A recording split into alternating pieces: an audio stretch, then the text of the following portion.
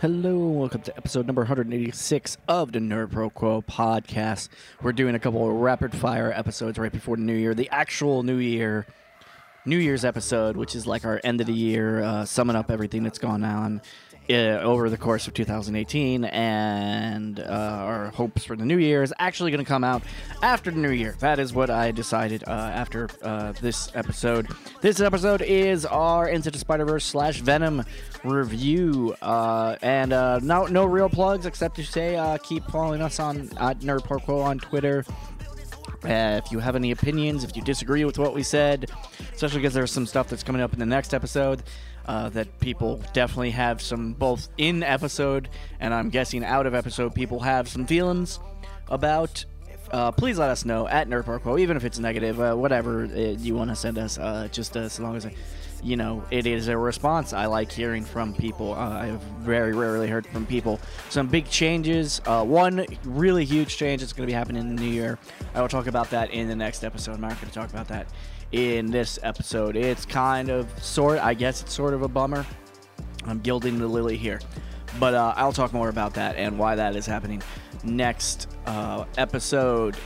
Yeah, but in the meantime, at NerdProQuo on Twitter and nerdproquo@gmail.com if you want to email us, especially if you're a performer, if you got music, all kinds of stuff that you want us to hear about, or you just want to talk about some shit on the podcast, let me know. I'm always open to that. At NerdProQuo on Twitter and nerdproquo@gmail.com. And as always, if you like this episode, please leave a review on iTunes. That really does help us. And tell your friends, and then tell your nerdy friends to tell their nerdy friends, and then tell their not so nerdy friends to tell their not so nerdy friends. That way more and more people are listening to this, and we can put together some more live shows, which we haven't done. I think now it's been 2 years now. This intro is already too long. Let's get into this episode 186 of the Nerd Pro Quo podcast. Yep. Okay, I was pausing for an edit. I might split this into a couple of different episodes because we have a lot of stuff to go over. Positives. Pumped up. Let's get into this shit, man. Well, no. There's one other movie where it's like studio. All right. Briefly, studios, because they're two in the same universe. So, they kind of in the same universe, or at least the same production company. So, Venom. Briefly. Have you seen Venom, Rich? No, but don't. You're not spoiling anything for me. Do we want to go knock on the? I want to feel bad like knocking on their door because. Yeah, Venom. It's. Hey, Dan.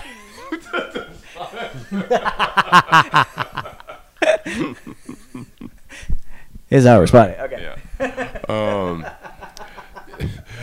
Venom. Yeah. I know people had some issues with this film, but I so wanted to see this because I did too. It just the spectacle, I was wondering how the fuck do you pull this off without involving Spider-Man into this? So, but what sold me on this was Tom Hardy, and I'm a believer in Tom Hardy. Yeah. Rez Ahmed, those two actors were I was banking on making it a worthwhile movie for me. And Michelle Williams is an incredible actress too, but it didn't look like her role was going to be that big in the movie. So it's like, I have to say the CG and the fight scenes towards the end was too much for me. Too much. But it's weird. I feel like it's a strange. The reason why I wanted to talk about this next is I feel like it's almost like a weird parallel to Aquaman, where it's just like it's Marvel, but it's Sony without Marvel as much. In association with Marvel, yeah. So unlike Spider-Man Homecoming, it's Sony once again kind of not trusting their character, or like, if it's supposed to be with Spider, just fucking deal with it, like, or just. But they get some things right. Yeah, they do. Really do get some things right. I mean, Eddie Brock. I've envisioned that character as someone who's down on his luck because he feels that Spider-Man fucked him over. Yeah. And they did something to show him that we're talking about Venom. Oh. Yeah, that's why I yelled at you. I was watching someone make gourmet Snickers. So I mean, they did a solid job in terms of making Eddie Brock down on his luck. It wasn't the best way, but I thought it was okay. But I felt that Tom Hardy being weird with his symbiote, that interaction, that chemistry with his symbiote was amazing. I thought it was hilarious. I would say that it was amazing. It was definitely enjoyable, and it was the best part of the movie. Yeah, their relationship was definitely the best part. Yeah. In a movie in which so many of the things were kind of like subpar and not as good as they could have been, I feel like, and the reason we were talking about Aquaman and the difference of like a studio not necessarily trusting the character, I feel like this is it's the same situation, but still done a little bit better. Mm-hmm.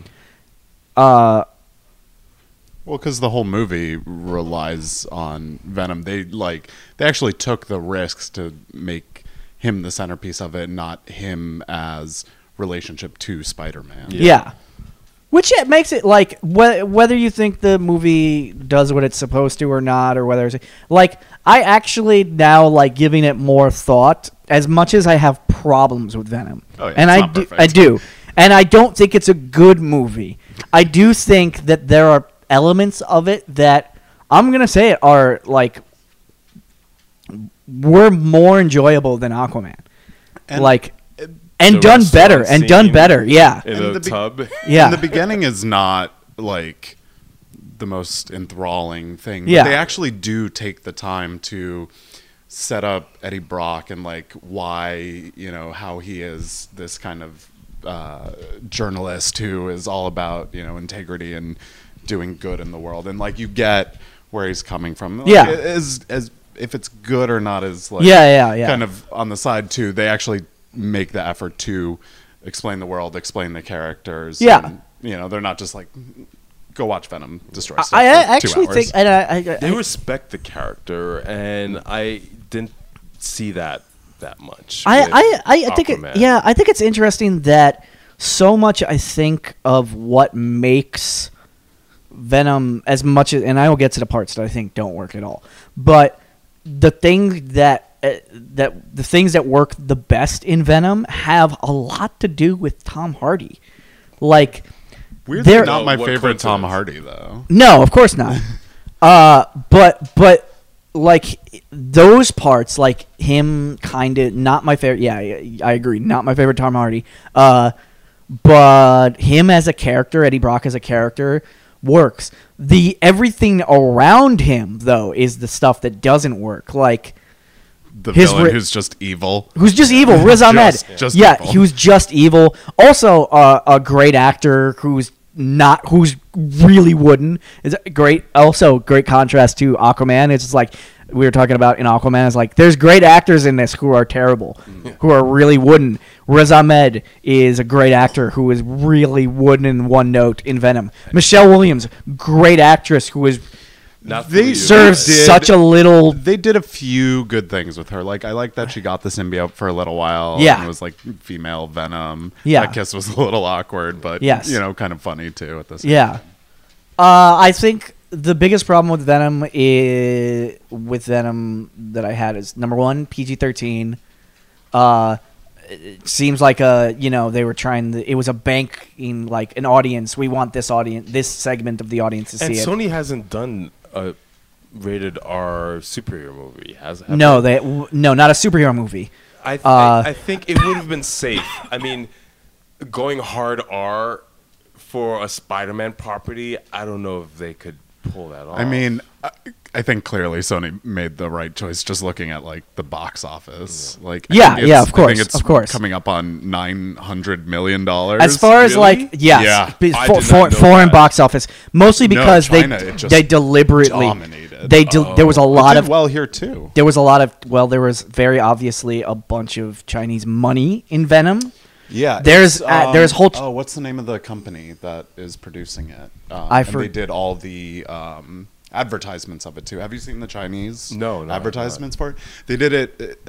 Tencent, I think, is the name of the company. I think you're right. Yeah, I'm not 100% So China's really getting involved in the American box office right now, and there was this deal that they had where one of the Chinese producing companies has been making films with American studios. The Meg was one of the first ones of that, with the idea of it being kind of a more global box office release type of movie.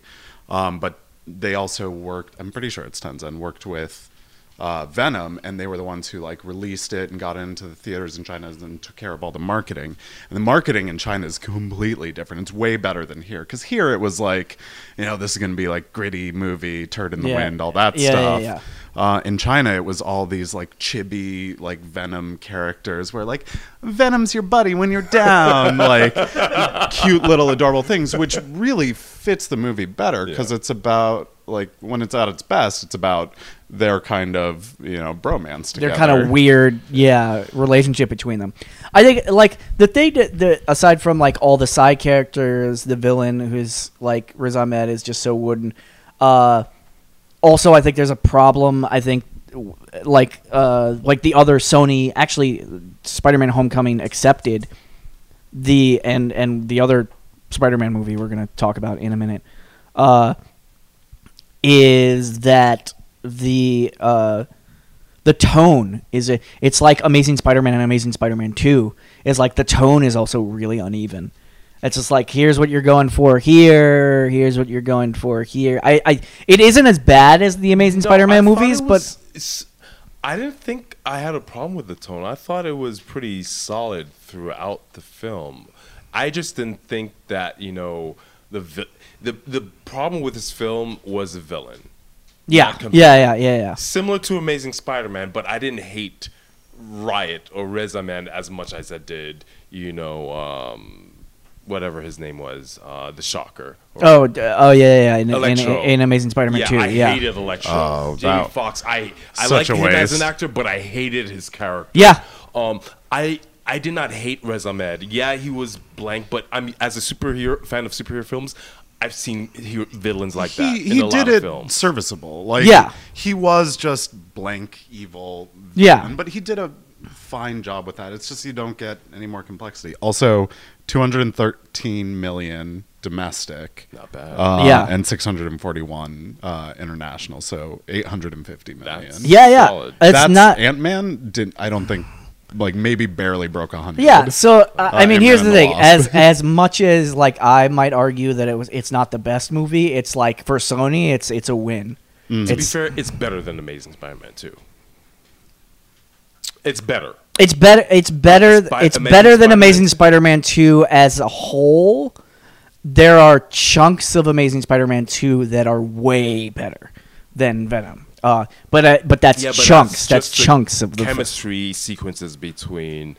No, there's more. There's more. Garfield. There's some other parts of it that are in the opening. If you edit out the before Spider-Man appears, the bullshit part with his parents, and just jump into that opening Spider-Man sequence, that's actually fantastic. With the I will say, even with the ridiculous why is Paul Giamatti playing a Russian part of that. Anytime Paul Giamatti's in it, I'm happy. Yeah. But play whatever. that actually, that opening sequence is perfect Spider-Man. He's trying to save the city. He's capturing criminals. He's cracking jokes. Like that's what Spider-Man is supposed to be. It kind of falls apart, immediately after that. Yeah. Well, no, not even immediately after that. You have a kind of him and Gwen Stacy interaction. So, like, there are parts of Amazing Spider-Man 2 that are really good. The core of it is not. The core of it just falls apart. Also, I would take Paul Giamatti over Woody Harrelson with the Little Orphan Annie wig.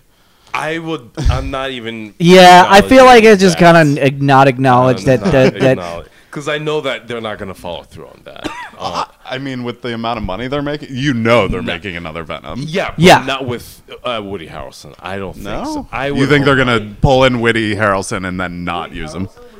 Woody Harrelson is at the end of the after credits sequence. Spoilers. As Cletus Cassidy. who eventually becomes Carnage. There's gonna be carnage. Yeah, Jesus I'm Christ. praying that they recast Cletus Cassidy. Yeah, I love Woody That Harrelson, but wig that's was no, just- no. No. I laughed when I saw it. It looked like it was from like a bad local theater production. Yes. I will say also Venom, like the CG was just not great.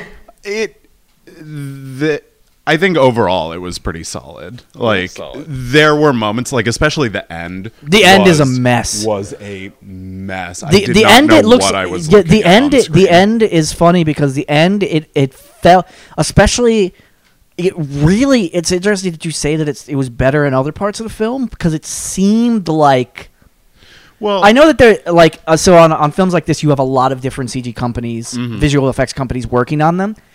But I will say that the effects in some of the early parts of the film, and then that action sequence at the end, it almost seemed like the action sequence at the end was more rushed Well, my guess because the with that- CG wasn't as So one of my it best wasn't as friends good. is a visual effects coordinator. Sure.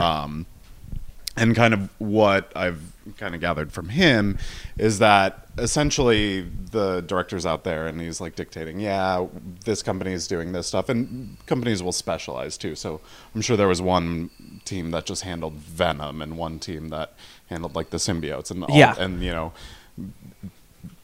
touching up characters' faces and all that stuff and the backgrounds and all that.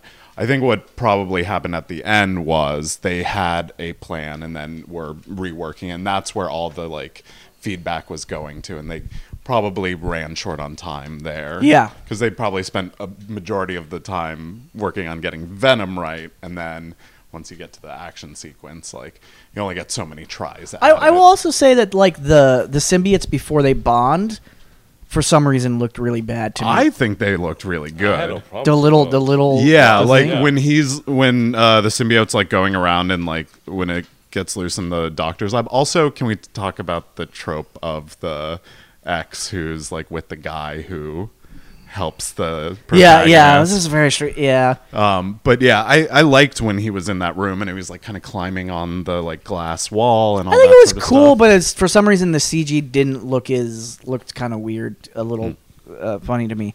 So yeah, I would say just overall that it wasn't as so bad that it's funny as people said it was. It also wasn't It was as also just funny. it was it also wasn't as bad as people made out to be. Like don't get me wrong, it was not a good. Hi, Come Carlos. on, join us.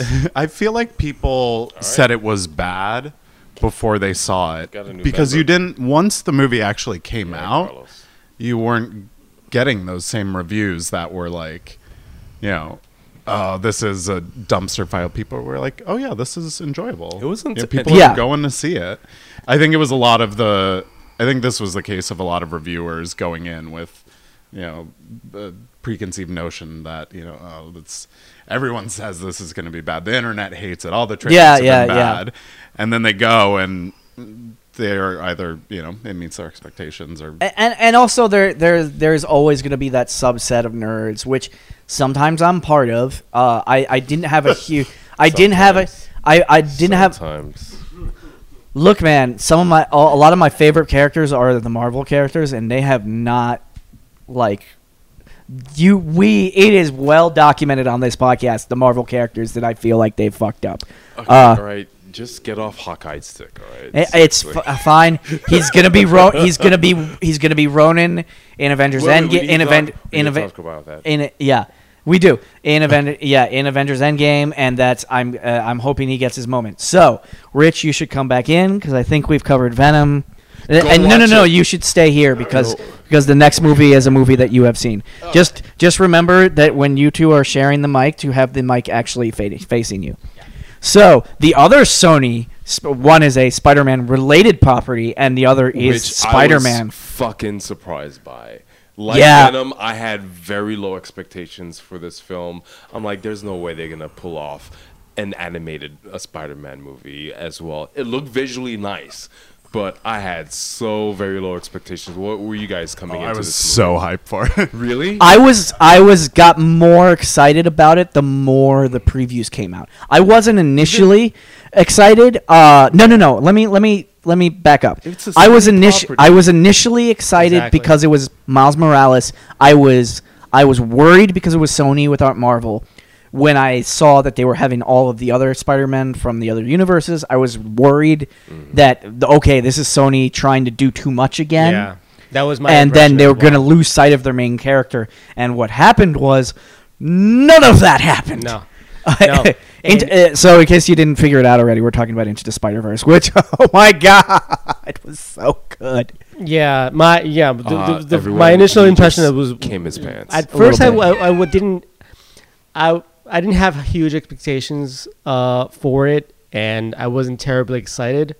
Partly because it's a Sony property, and then as the next few trailers started to come out, I started getting a little more curious about it. So yeah, I had curiosity over it overall, and it totally blew my expectations. For me, it's like the moment I saw that art style, I was hooked. I was super excited about it. I was just worried. And then the more I saw of it, I got a little bit more worried. And I was like, oh, no, this could work. And then when I saw the movie, it was just like... It was one of those things that you can tell, they were passionate about it. And Yeah. the studio was like, okay, go for it. And they took a lot of risks. Like, I'm pretty sure they actually patented that art style. So the way it works is most movies are 24 frames per second. And then you have like The Hobbit. I think they did 48 for it. Yeah. This one they actually cut out frames to be like old school, like kind of like Mickey Mouse generation animation. Cell animation. Yeah. So it's 12 frames per second. And like what's nice is it's not like what was that show on Netflix from the Dragon Prince. the Dragon Prince, where they did a similar thing, but the movement looks choppy. It was so bad. This gave you more of that, like, it's very obvious. It's the comic book feel. They just made a movie version of a comic book in a way that hasn't been done yet. Had never been done before. So many things that I was. I mean, my only minor criticism about it was, and it wasn't even like a thing that like was bad necessarily. It was just a little too much for me. And it's again, even though I'm probably going to release this as 2 different episodes, as in contrast to Aquaman, the end sequence, there's so much going on in Into the Spider-Man. So it gave me a little bit of a headache because I felt like there was a little too much going on. But that Really? But No. But that being said, because it's animation, I wasn't as visually overwhelmed and like there's just too much going on as I was in Aquaman in that last sequence in Aquaman. I mean, Venom too. Like, Yeah, it it wasn't. was easier to follow than that. But it's also like it's so much. One of the big things about this is there's so many narrative. I mean, we were talking about this before the podcast. All of us is that there are so many narrative things that they did so quickly, and the way they did them in Into the Spider-Man that I don't think you could do in live action. Mm-hmm. I don't think this is even a Spider-Man movie that you could have had, because you kind of had to introduce and have an audience that was ready to kind of accept an idea of a multiverse. Which, and the animation also gives you, more freedom to get so away with much things. leeway. Voiceover cast in this was cast- so was good. The casting in this movie was stellar. Every casting decision for each of the Spider. Lily Tomlin. Yeah. That was my favorite. And just like how the style of the film, it was literally like a comic book unfolding before your eyes, down to the thought bubbles, down to just the style, the colors, how everything was developed and unfolded. You can tell that they definitely took their time on it. It was done in contrast to Aquaman, by a team that truly understood the story, the background, and just people who care, basically. But Also amazingly for like animation, when that takes place in a particular place, New York felt like New York. Yeah. Even though it was animated, like it felt like New York. I also like that there's reason behind like the thought bubbles. When he gets his powers, that's when they start showing up. Yeah. And it's narratively. I didn't even think about that. Well, yeah, Like- narratively, it makes sense as to why they're there. It's not just like we're doing this because it's a comic book. It's like this is his inner thoughts, and it's being visualized because of these spider powers. The only thing that I wasn't a huge fan of was the score, not the soundtrack. 'cause Not the soundtrack was is, really is good. amazing. Yeah. But there wasn't like any, memorable like themes. Like, Yeah, I think there that isn't, was a like- really good opportunity Do for you each need of that like. with the soundtrack though? I mean, it was just there were, even in the biggest battles, I wasn't that like kind of hype feeling that you get Well, from well- something like Pacific Rim, which definitely has its own problems. Or but when even that theme kicks the in, you're like, or fight. even the original Sam Raimi Spider-Man films. That Danny Elfman score is very distinctive. I will say, as someone who had downloaded the soundtrack to Into the Spider-Verse, half of the soundtrack is amazing. The other half is definitely music that is. I'm gonna just come out and say it. I'm too old for this. Yeah. Like I won't. I want to go so far as to say that it's shitty, but I wasn't like. But then I You're was. not the audience. But then I was just like, nah. This half of this soundtrack is just for people who are 10 to 15 years And to be or fair, 20 years younger than I am. As a teacher, like I think what was it, like the night before we were about to see it, I was like with my students in my after school program, and there were Puerto Rican kids. Two girls were just talking about that. It's like, it's Spider-Man, but this kid's Latino. It's like, I really want to see that. And I'm like, I was so pumped that they could identify with this character. And they were keenly aware of that distinct aspect of this and Spider-Man. it's great which is because great. one of the best things about the movie is that it is a Miles Morales movie. Like, Yeah. despite having all of these other spider people, right? They dip out at the end. He's the one who has the resolution and has the full story arc, goes through the whole. And you were saying, actually, what was it? It was a conversation we were having like a couple nights ago of like was it you and me? It might have been me and my brother-in-law. No, I think it was me and my brother-in-law. About the bagel, because that's my favorite part. Yeah. I didn't notice that. About how, okay, so the best, in my opinion, the best part of the movie is they're running out of Octavia's like lab, and Miles grabs the bagel from Peter Parker, throws it back, it hits a dude in the head, and just says "bagel" above his head. So I no, I think it was my brother-in-law who said that one of the amazing things. I mean, the central message between Into Spider-Man is great. As like, so Spider-Man in general, like you have with great responsibility, with great power comes great responsibility. It's the cliche thing, from Uncle Ben. In Into the Spider-Verse, the central message is anyone can wear the mask. Anyone can be Spider-Man. And I think it was my brother-in-law said something like that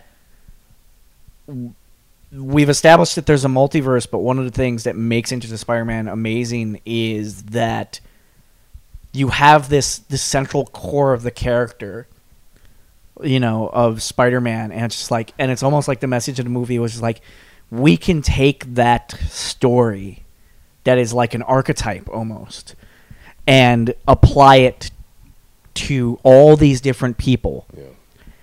And it's almost like a Marvel, and Sony and the Spider-Man people just going, look how good this character is. That we can have Spider-Man. The concept is, here's Spider-Man. Here he gets these spider-like powers. He experiences a great loss, and that great loss is what teaches him To keep moving forward. Yeah. And that to be involved, that he has to get involved when things happen. And it's almost like Marvel saying, this is how good a character Spider-Man is. We're going to take that central story that from Peter Parker. We're going to transpose it into 5 or 6 different characters from 5 or 6 different universes, and it's still going to work in all of these characters because we created such a great archetype in Spider-Man. Yeah, and what I enjoyed Except a for lot. maybe Spider-Ham, but that's like a ridiculous character anyway. Yeah, well, John Mulaney. It doesn't. But that in that case, it doesn't matter because that character is so bananas. Spider bit by a radioactive pig.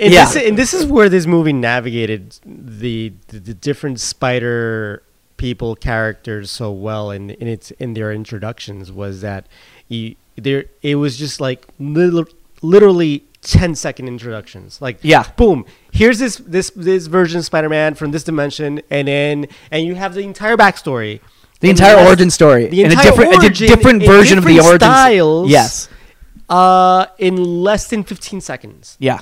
And because it never detracted from the main character, which was Miles Well, Morales. they use that trope for him as Yes. well because he fully realizes himself when he gets that introduction. Yeah, himself. and spoilers. That's the end of the movie is him doing the origin story that you hear in all the other characters. Some other stuff. I mean, it's just gonna be kissing this movie's ass, which I don't mind because it was fucking great. Also, for the first time, you get in all the other Spider-Man films, we get, whether convincing or not, cough cough, Tobey Maguire. As much as I love Spider-Man 2, but like. Tobey Maguire was like 30-something when he played high school Peter Parker, and they got progressively younger as they went on. Still, actually, no, that's not true because what's his name? Andrew Garfield was like almost 30 when he played Peter Parker. The most recent one, he was actually a teenager when they cast him in Civil War.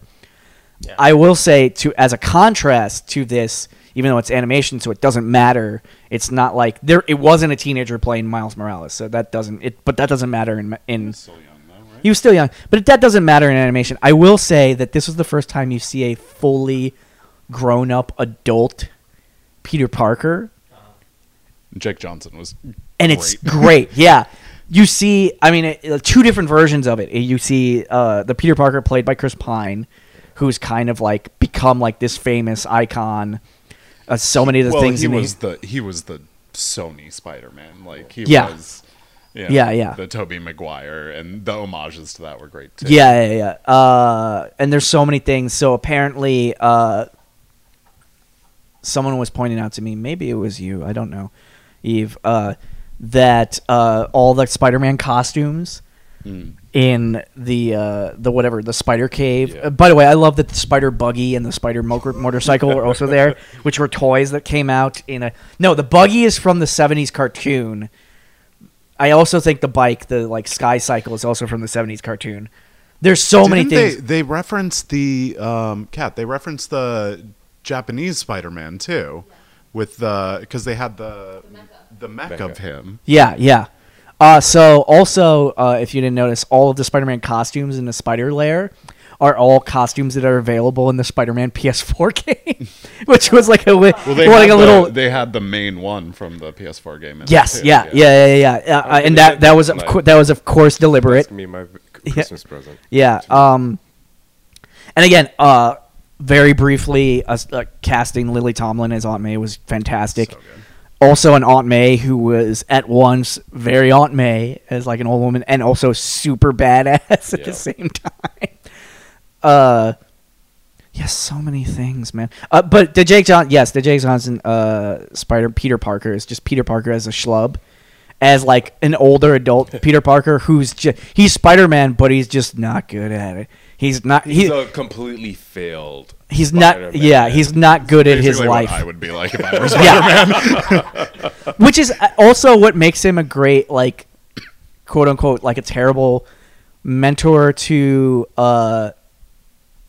Miles, but also the fact that like you get to have like, oh, look, it's if you were Spider-Man, and also again it comes back to everyone can see themselves. Mm-hmm. Spider-Gwen is like you're a girl. It's like that. They also handled that relationship well. Yes. Spider-Gwen. I always love a story where they like build up this romantic interest and then they're like, we're friends. That's cool. Yeah. What about Fisk? I liked Fisk as the villain I really liked him. I have problems with Why? Fisk. I like that they chose the Kingpin as the villain. My only nitpick in this movie is going to be this, is that, I mean, yes, there's a lot going on in this movie. I get Yeah. it. There's not much backstory to Kingpin. He's like, Wait, okay, there was. not really. In terms of his motivation, There's enough. Nah, it's like, okay, here's the Kingpin. He's the bad guy. He's just there. It's not. He doesn't have much his screen motivation time. was to resurrect his family that Yeah. he lost. Yeah. I mean, for a villain, I mean, it's not that he's trying to do this to, obtain like unobtainium to. Have, He's not trying to- Oh my goodness! energy. Did you have to go there? Yeah. It's My goodness! it's just, I mean, it's just, it's, I mean, Fisk he's a gangster, but his Yeah. motivation was grounded. Here's on Here's what- that's capture good. his Again, that's family. gonna be my only nitpicking. on this movie. Here's what I will say about that. There's a couple things about the Kingpin. Is number one, there was some, like I said, like having this version of Spider-Man is something I don't think you could have pulled off a couple of years ago. Is they were trying to do a villain whose motivation isn't that he's trying to rule the world. He's already ruling whatever. And you kind of see that. It also made some assumptions about collectively of the audience that I think that might be a bunch of people's, if they had a criticism about this movie, that the Kingpin wasn't that strong of a villain, especially if you don't already know who the Kingpin is. I think there were some parts of it, especially when you have, in the villain's case, that they didn't do as well, that I think they kind of trusted that the audience might know this, is that they kind of put it as kind of a granted, okay, you already kind of know who the Kingpin is. You already kind of know who the Scorpion is. You already kind of know who Dr. Octopus is, even Right. though these are Yeah. different versions Yeah. of those characters. What I will say is that I think, honestly, his uncle is kind of the more compelling villain in it. Yes. But all said, the Kingpin is serviceable. I think it's one of those movies where, you don't want a Loki or An unnamed. Michael B. Jordan's character from Black Panther. Like, you just want a villain to be there and give the rest of the Spider-Man something to do. Something to do, yes. Yeah, Like, that's true. They're the core of the movie, and I would rather spend time on them than fleshing out. But even that, like said, like the Kingpin, as far as like giving him, like he's already the villain. And the funny thing is, like at the beginning of the film, he's already a villain who's won. He's already killed his nemesis. Like that, I think is an interesting choice for your villain. Is like, okay, you're entering into a Spider-Man in which the main nemesis in this version of the universe of Spider-Man is Kingpin. And at the beginning of the movie, he's already succeeded. He's won. He's killed Spider-Man. And that's part of also the struggle for Miles is he has to face a villain who's already beat Your hero. the person whose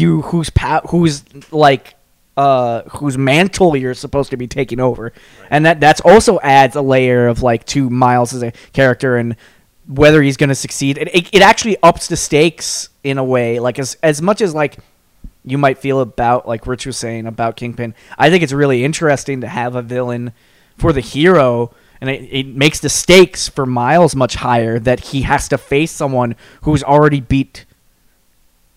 who's already killed Spider-Man, as I've repeated now 3 times. But yes, oh man, I do miss J.K. Simmons, though. that's true. This is J. Jonah Jameson is the only character who you don't have at all in this movie. You can't put too much in a film like this where You've so already much have so much. Yeah. Oh my god. And if you haven't seen it, please stay after the credits. One of the best post-credit scenes. Yeah. It's such a great payoff. It's a great payoff, but it's also a it is such a nod. It's such a super geek moment at the end. Yeah. Where it's just like, if you don't know who that is, you're gonna be so confused. Right. You clearly know it's a Spider-Man, but if you don't know that that's it just again, fits in spoiler, so well yes, with the rest of the everything movie. else. If you don't know that that's Miguel, when she calls him Miguel, it's Miguel Ramos, who is Spider-Man 2099. What? It's Miguel O'Hara. O'Hara, sorry. Why Ramos is actually is a friend of mine from high school. Wow, that was a weird brain little moment. Yeah. Oh wow. Yeah. Shout out to Miguel. Hey, Miguel, who probably doesn't listen to this podcast. Wow, that was a weird little moment there. I was like, why did that name come up? I was like, oh, yeah, it's a guy we knew in high school. Richard B. had a friend in high school named Miguel. His last name is Ramos. I was like, yeah, he's Spider-Man 2099. That was totally a surprise at the end of the credits. Meanwhile, Our friend from high sitting in school. his Yeah, home like I am. Oh my god. yeah. I didn't know I was in that movie at the end. Yeah, it's Spider-Man 2099, who honestly, as a character, as someone who read those books, became a better character later. When that character was first introduced, it was like, this is okay. The costume design, yeah. It was of the time. Yeah. The 90s. They made him more interesting, like, as time went on, though, like, as a character. But dope costume, though. Super dope costume, yeah. So that was that was a fun moment at the end. Hey, you're putting me. Gosh. Yeah.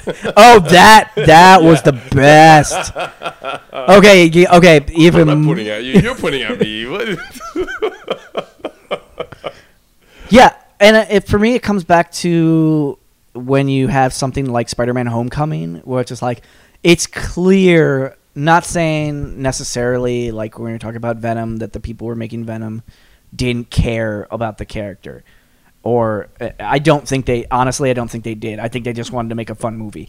This Into the Spider-Verse is just like, oh, everyone behind us seemed to deeply care about making this work. Spider-Man. To develop this movie. That's what I hear. Yeah. Oh yeah. So let me ask you this: is this the best Spider-Man movie? That was gonna be my thank you. Ooh, look at you being a better host than I usually am. For me, it's It's like I love Homecoming, and gosh darn it, I love Spider-Man 2. Yeah, even me definitely have a hard. very soft spot in our hearts for Spider-Man 2.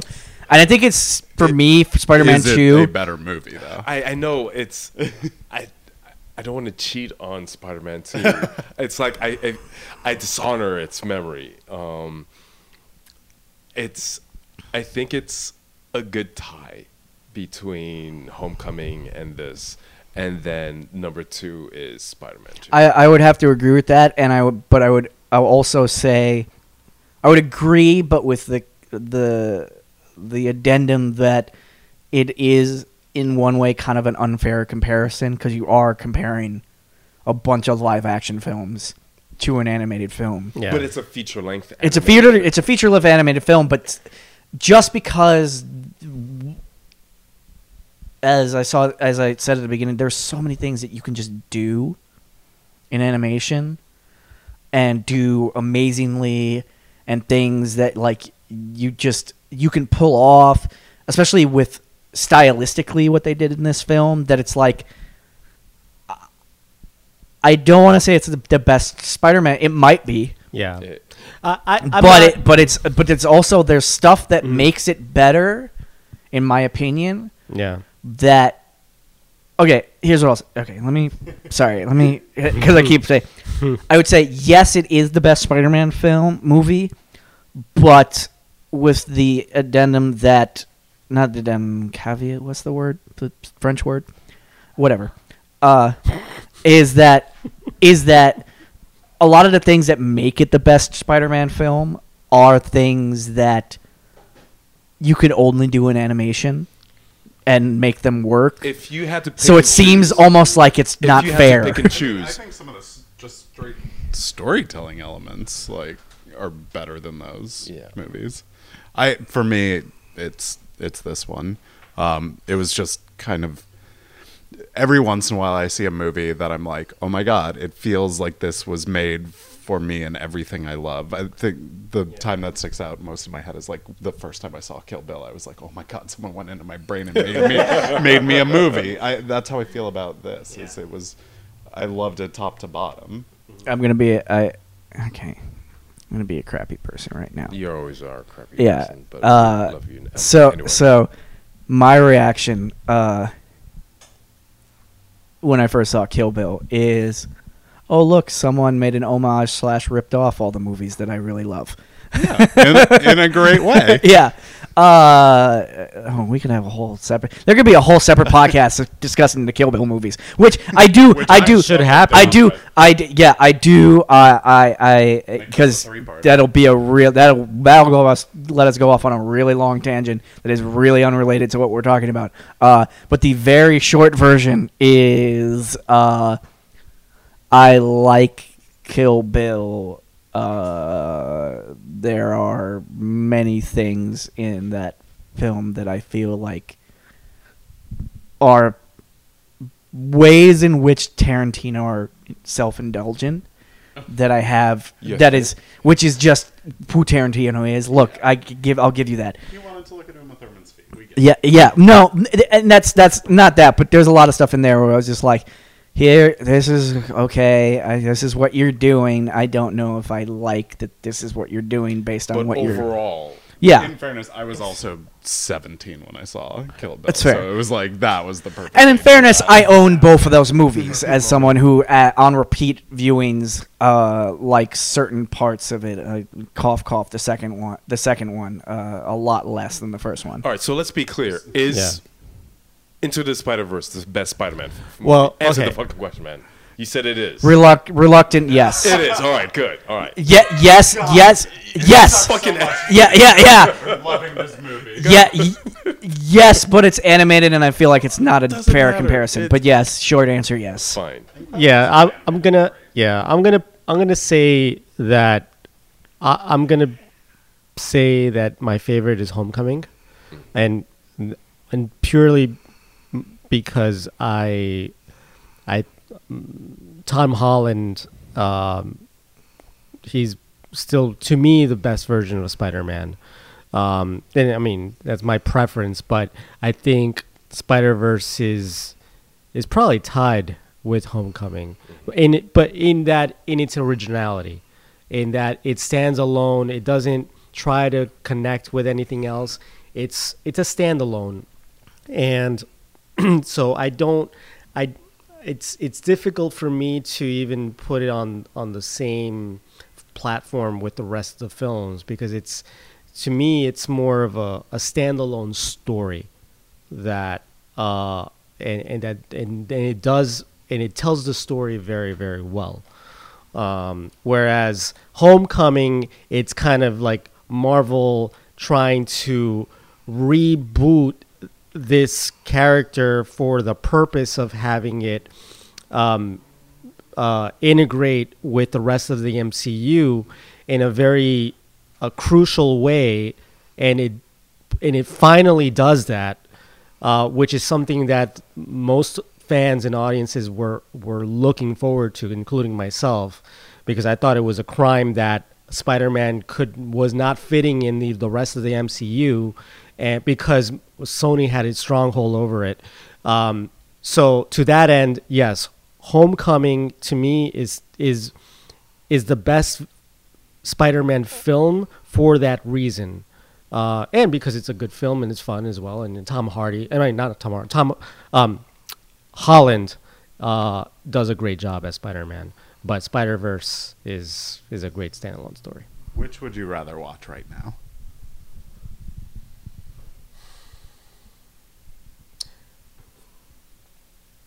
Because of its newness, Spider-Verse. Just to experience it again. To be honest, I'd watch Into the Spider-Verse a billion times. I'm gonna have to work. I feel like there's a bunch of stuff I missed. Also, as far as like music, I would say that the two theme songs are the two songs from the preview.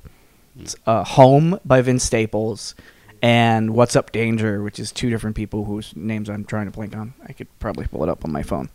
All right, follow-up question. Yes. Is this the best superhero movie of the year? Of the year. No. Not to me. Which one's better? Infinity War. I'm gonna have to see Into Spider-Verse more times before I make that judgment. I cannot judge that yet. The stakes were too high in Infinity War. I think it's an honor to get knocked out by things. Yeah.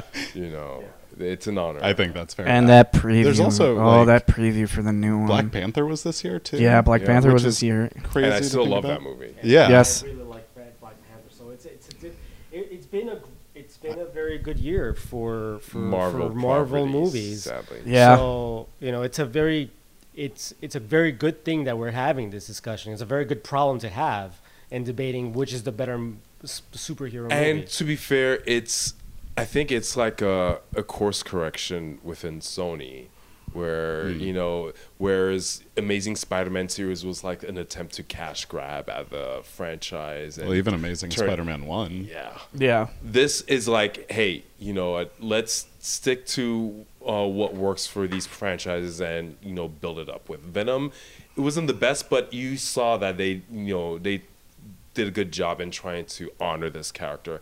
And I was like surprised it was like a wholly produced Sony film with Into the Spider-Verse. Like, whoa, they actually have people who know Spider-Man and actually love it to make a movie like this. Well, I'm and like, it was- I'm proud for Sony for getting it right. It was Lord and Miller, right? Who did Yeah, it? yeah. And they're because they did Lego Movie. Yeah, too. it's the people This behind it. is like their comedy fit that tone. Like they knew Yes. how to write that kind of comedy, which not everyone does. Yeah, there is so many things like that. And I think I'm gonna, just for the sake of having something to talk about, maybe before the end of the year, I want to table some of the other things because there's a lot of other stuff. There's also a year-end discussion that we can have at a different point. But I think we're good on Into the Spider-Verse. Was there anything else quickly that we want to talk to? I want to put off some of the other stuff I'm not done with. So. Endgame trailer to fucking Endgame. Also, Yeah. the internet called that in like June that it was going to be called Endgame. a lot of people Yeah. are saying Annihilation, though. Yeah. It didn't help that Marvel literally said, no, it's not Endgame. Yeah. And then it turned out to be Endgame. And then, of course, it's literally the name that Doctor Strange says near the end of Infinity War. Endgame. We're in the Well, end game because now. the Russo brothers said that they said the line in the movie. Yeah. And I have to say that God, I'm sorry. I'm so sorry, Eve, for what I'm about to say, because he's already complained about this, I think, once on this podcast. Is the best two parts of that teaser are Hawkeye in the Ronin gear, and I called it fucking his entire family got annihilated in the fucking snap. Yeah, but And he's got speed holes in his sword to make it go faster. Yes, he does. And for me, the two best parts of that teaser are Hawkeye in the Ronin gear and Ant-Man and Scott Lang at the end. Well, it was just the fact that you just wanted confirmation that he's going to be part of the Yes. last. It also gives me hope that since you've eliminated so many of the other side characters, that maybe as far as being in the Avengers and having really significant roles in this end, and also for future versions of the Avengers, that it gives me hope that might not be realized that Hawkeye and Ant-Man are going to play bigger roles than they've played in the past. And you kind of gathered that. I mean, if you saw the way Ant-Man and the Wasp ended, yeah. At least I left with that impression that Ant-Man was going to play a much bigger and much more important role in the conclusion of the entire. And the Avengers fact that saga. they made the two of them such significant parts of that teaser, they didn't have to, just gives me hope. Do you want me to burst your bubble with No, my go thoughts? ahead. So, I would like to see that too. I enjoyed Ant-Man and the Wasp. I think that they had it in the can of him being part of it, but I think they're probably rethinking their Ant-Man strategy after Ant-Man and the Wasp, because that was the worst performing Marvel movie. That wasn't, ever. but that's not a surprise. That wasn't a surprise. I think it might have been a surprise for them. A lot of it was the time of the release. Yes, yeah, definitely. But still, like, especially that right after Solo, like, yes, I can't imagine there's a universe where Disney's not double thinking what they're doing with Ant-Man. And yeah, there are. That being said, they are also the two characters that I would like to. I'm given what you're saying. That it's less like he's gonna die. They're so setting up. I feel that, and I know you're gonna cry. You're gonna cry. Well, no. Here's the thing. I have no problem with him dying, so long as they make it fucking mean something. Okay. So long as he dies doing something significant.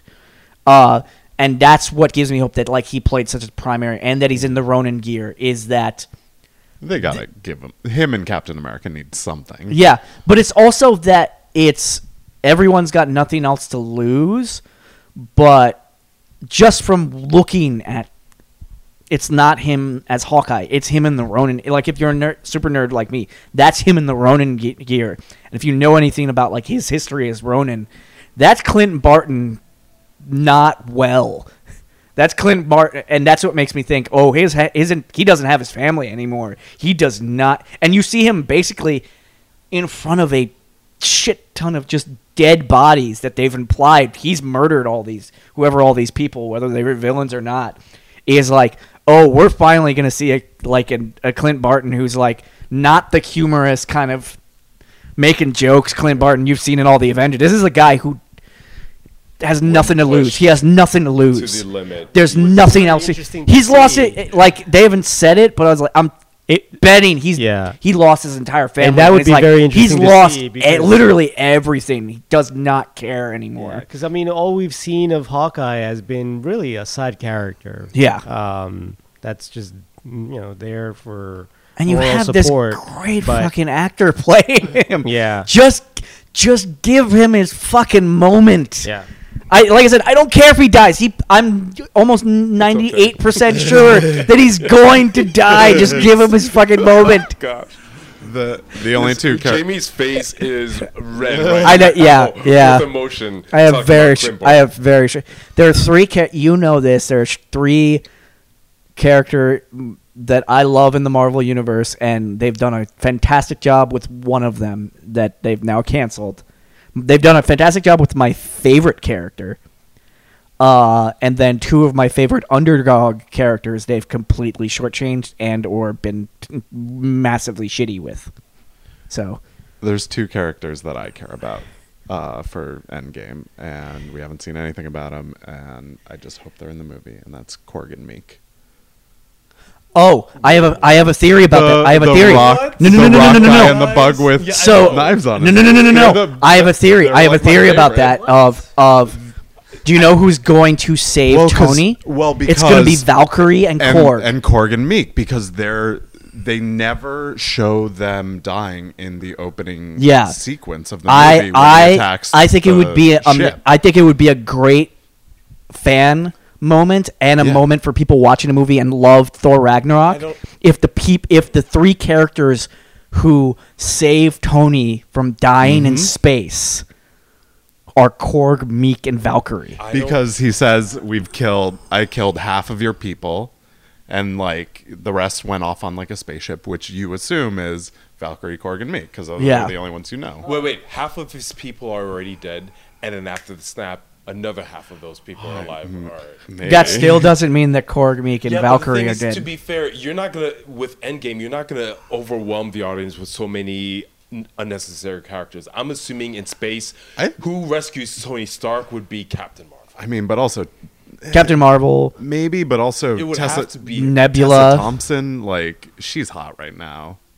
Disney wants Captain Marvel, Nebula, Korg, Meek, and Valkyrie are all possibilities, and all things. Look, I would love it to be Korg, Captain Marvel, and them. Yeah. Sidebar: super excited about Captain Marvel as well. No. Oh fuck. Oh gosh.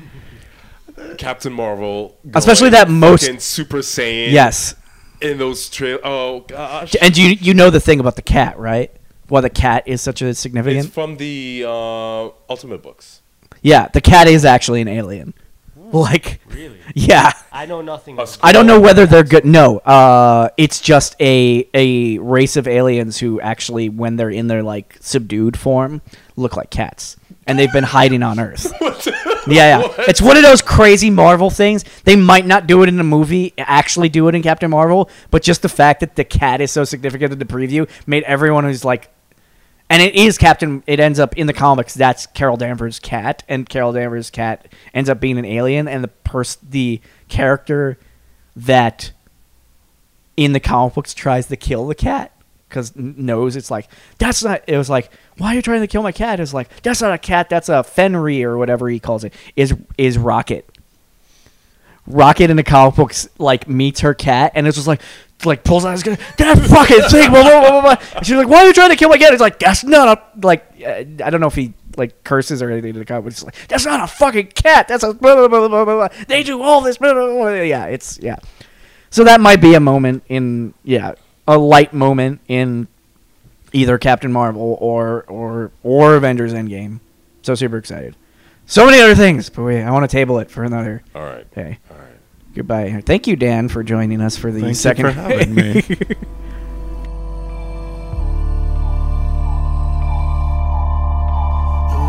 If I'm crazy, I'm on my own. If I'm waiting, it's on my throne. If I sound lazy, just ignore my tone. Cause I'm always gonna answer when you call my phone. Like, what's up, danger?